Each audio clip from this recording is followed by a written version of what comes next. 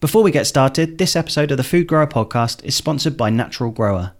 Natural Grower's award-winning liquid fertiliser, plant feed and soil conditioner is made entirely from maize. It's naturally rich in nitrogen, potash, phosphate and other trace elements that plants and vegetables love, and it's approved by the Soil Association, Vegan Society and Biodynamic Association. The concentrated natural fertiliser can be poured around the base of plants, whilst the plant feed and soil conditioner can be mixed into the soil or used as a mulch on the surface as a long-term, slow-release fertiliser on all outdoor and indoor plants. Both Jack and I have been using the Natural Grower products this year and have seen amazing results, and we have a fantastic 15% off the entire Natural Grower range for you.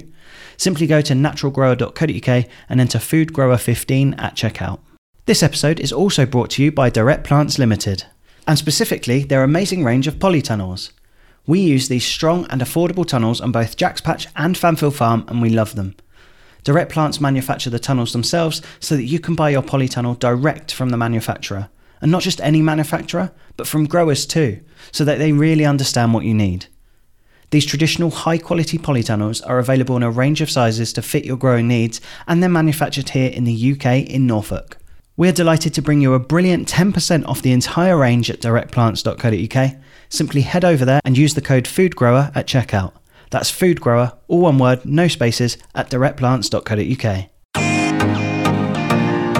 Welcome to the Food Grower podcast, the podcast that tells the story, highlights the techniques and talks tactics with food growers from all around the world. From market gardeners to allotment holders, field farmers to urban farmers. We hope that this podcast will inspire you to either start growing your own food or to help develop your existing food growing empire. I'm Chris from Fanfield Farm. I'm Jack from Jack's Patch. And I'm Andy from Urban Herbs. Welcome to the Friday bonus episode of the Food Grower podcast, where each Friday we will take you through 5 things. Each week will be tips, pointers and a helping hand for your food growing journey through a list of 5 things. And this week I'm going to take you through the 5 mistakes I made this growing year and what I've learned to take forward into next year.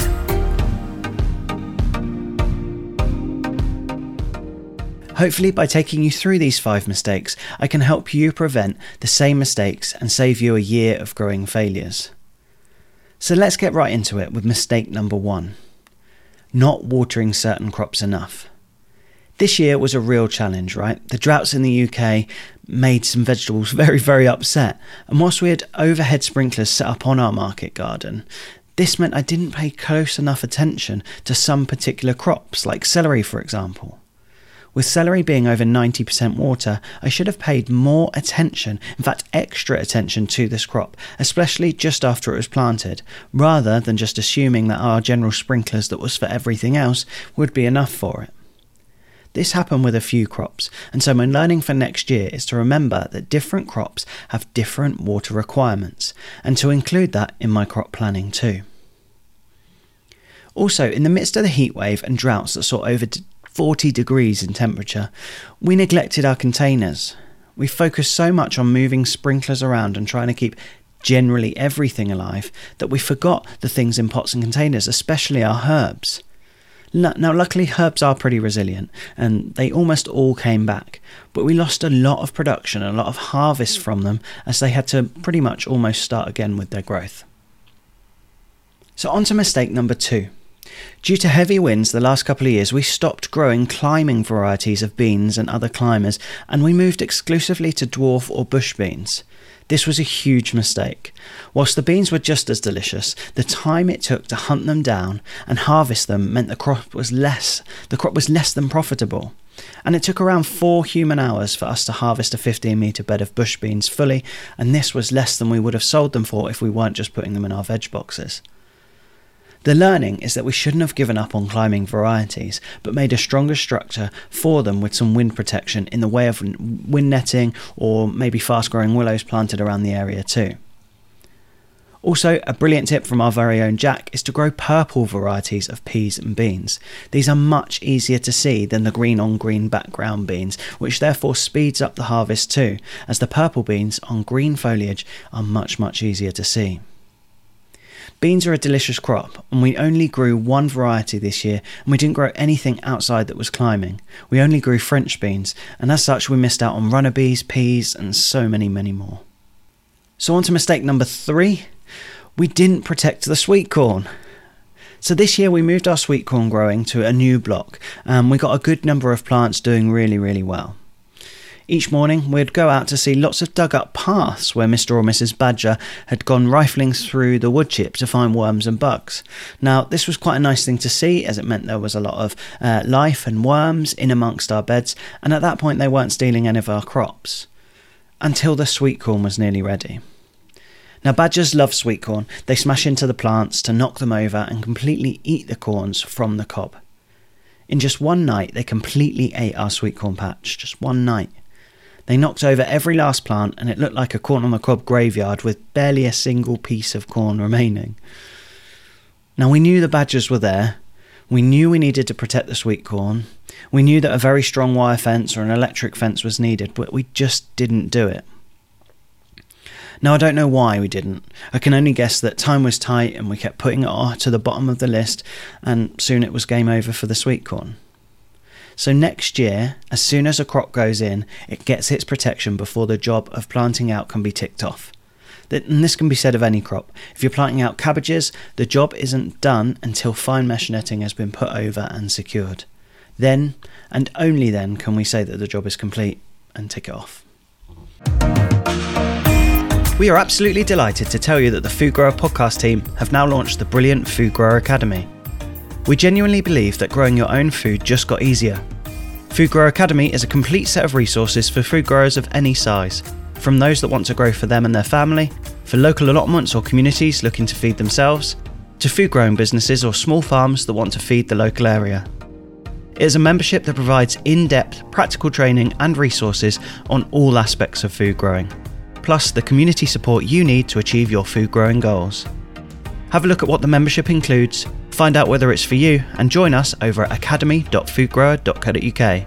That's academy.foodgrower.co.uk. We are delighted to have partnered on the Food Grower podcast with Reag Tools. Reag Tools are the #1 place for market gardening and growers tools in the UK. We have seen tools like the Jang Seeder, Paperpot Transplanter and the Iconoclast Tilther across the world and been envious of growers with access to them.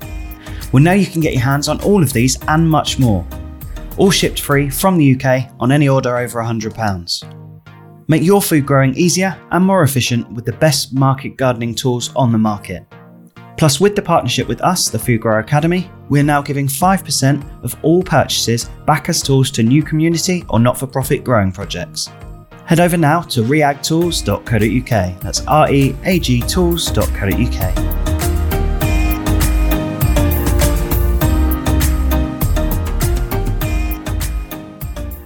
Mistake number 4, we let the damn thistles grow. Now I think I'm blaming everything on how busy the drought caused us to be, but that's my excuse and I'm sticking to it. But this year the thistles around our growing blocks got the better of us, and through lack of time we allowed them to go to seed before chopping them down or pulling them up. Now this was a huge mistake. Along came a big windy day and the seedlings were everywhere. Little thistle plants were popping up in growing beds all over the market garden, and they established really quickly. As quickly as we could hoe the beds to take out the little thistle plants, more would appear. And soon we were hands and knees weeding just thistle plants out of beds that should be relatively weed free, like beds like radish and beetroot beds that we had really focused on. Now we all know the old saying, 1 year seeds, 7 year weeds, so as soon as I saw a snowstorm of the white thistle seeds blowing across the farm, I just knew I had caused myself problems for many seasons to come, which is really not ideal. So the learning is identify if weeds that you haven't been able to avoid are about to flower or produce seeds and chop them down as a priority. You don't have to think, I have to weed them, I have to take them out of the ground. If they're about to go to seed, get them chopped off with a scythe or a strimmer or anything, get them off out of the growing areas and then move on. So that's a big learning and something I'm going to have to deal with for a little while. So mistake number 5, and so the last but by no means least, is that we have an awful habit of leaving plants in seed trays or pots for too long before we plant them out. Now, we're all often guilty of this, but the stresses of this season led to some things being left in for weeks longer than it should have been. And this led to some plant roots wrapping around and being a bit pot or cell bound. And this led to when they were planted out, they took a while to get going and never really grew at the same rate they should have done if they were planted out in time. Some seed trays ran out of nutrients in the compost they had, and therefore I was giving some liquid feed to seed trays to keep them sort of happy. However, this could have been easily avoided, and we know this breaks down the soil food web when we plant them out.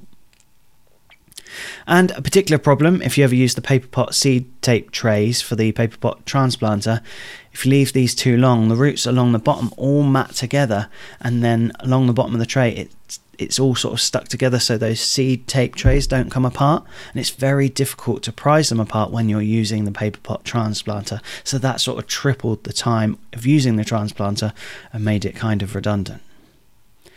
It's a difficult juggling game, but next year the learning is to be led more by the plant health and less by the to-do list or the diary. Observe more and look at when the plug plants are wanting to go out. Look and see what needs to be harvested when it's ready, rather than stringing it out until Veg Box Day. All the things we need to do a little bit of, but we should be observing more and listening to the plants and the signs that they give us, rather than just strictly following the to-do list. So next year, observe and listen to the plants. So that's it, 5 mistakes, but also 5 important pieces of knowledge to have learnt from those mistakes to take into our next growing season. And it's really important to reflect on your growing season and identify what you have learnt or can learn from this year for next year. And it's part of the fun of food growing, but also the best way to keep learning and keep on improving. We'd love to hear if you have some different mistakes and therefore lessons learnt this year. If you're listening to the podcast version of this, then drop us a message on social media, maybe drop us a message on Instagram to let us know. Or if you're watching this on the YouTube video, then please do comment below. We would love to hear from you. Thanks for listening or watching this bonus episode of the Food Grower Podcast. We'll see you on the next one. Take care.